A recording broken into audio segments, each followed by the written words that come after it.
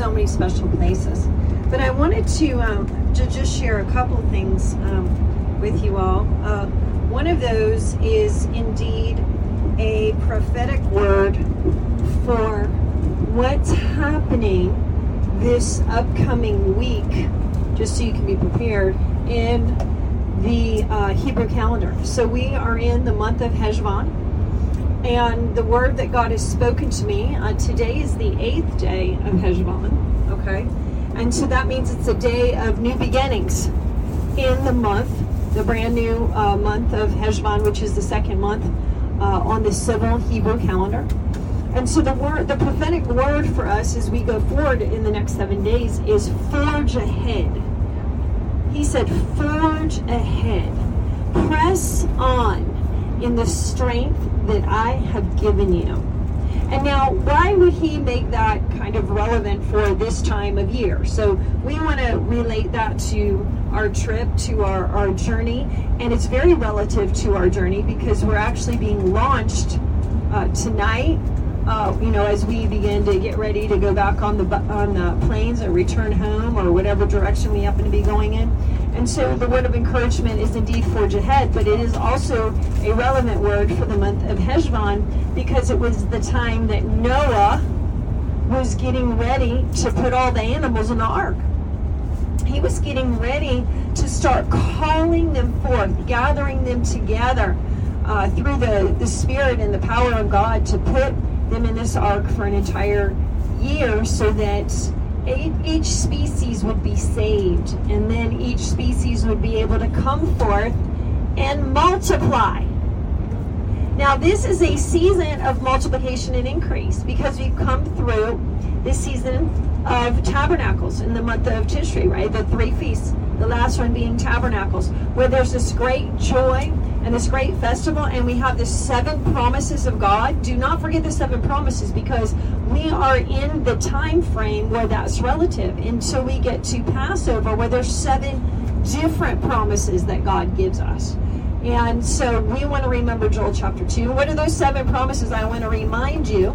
They are double portion, financial abundance, miracles, restoration, God's divine presence, a blessing on your sons and daughters, and that everyone who calls on the name of the Lord will be saved.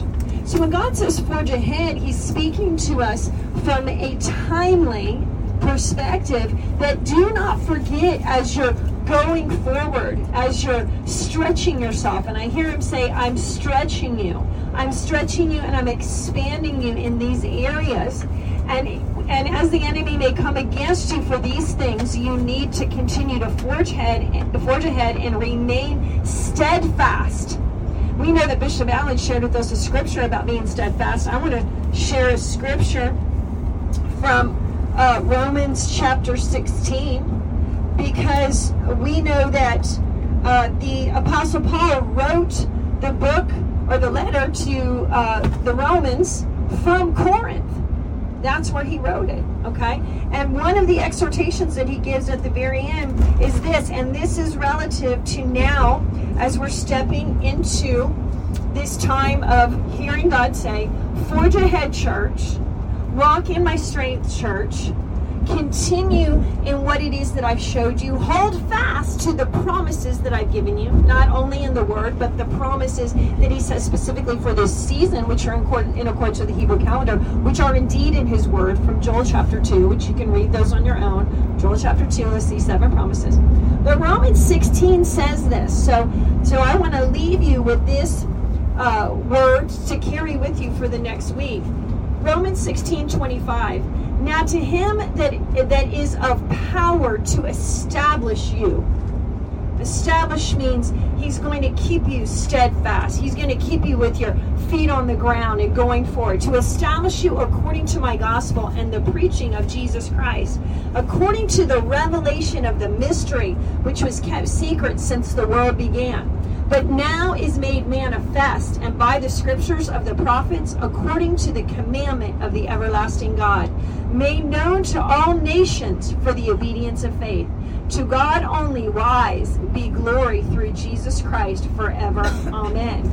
And then there's a little, a very small sentence at the very end that says, "This is written to the Romans from Corinth and sent by Phoebe, the servant of the church at Cenchrea." And so, Cenchrea.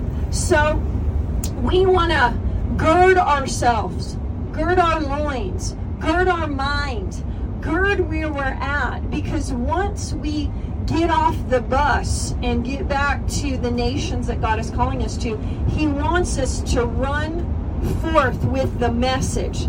And part of that message is going to be the testimony that we received, the testimony of what God did for us, in us, and through us, not only while we're here on the journey, but just for anybody, anywhere. What is God doing in your life this week? He's strengthening you and establishing you. Now, I just feel in the Spirit, let's just lift up our hands right now. Let's take out a sword. Come on, I want to see your swords right here. You want to do this right here? Just take out your sword.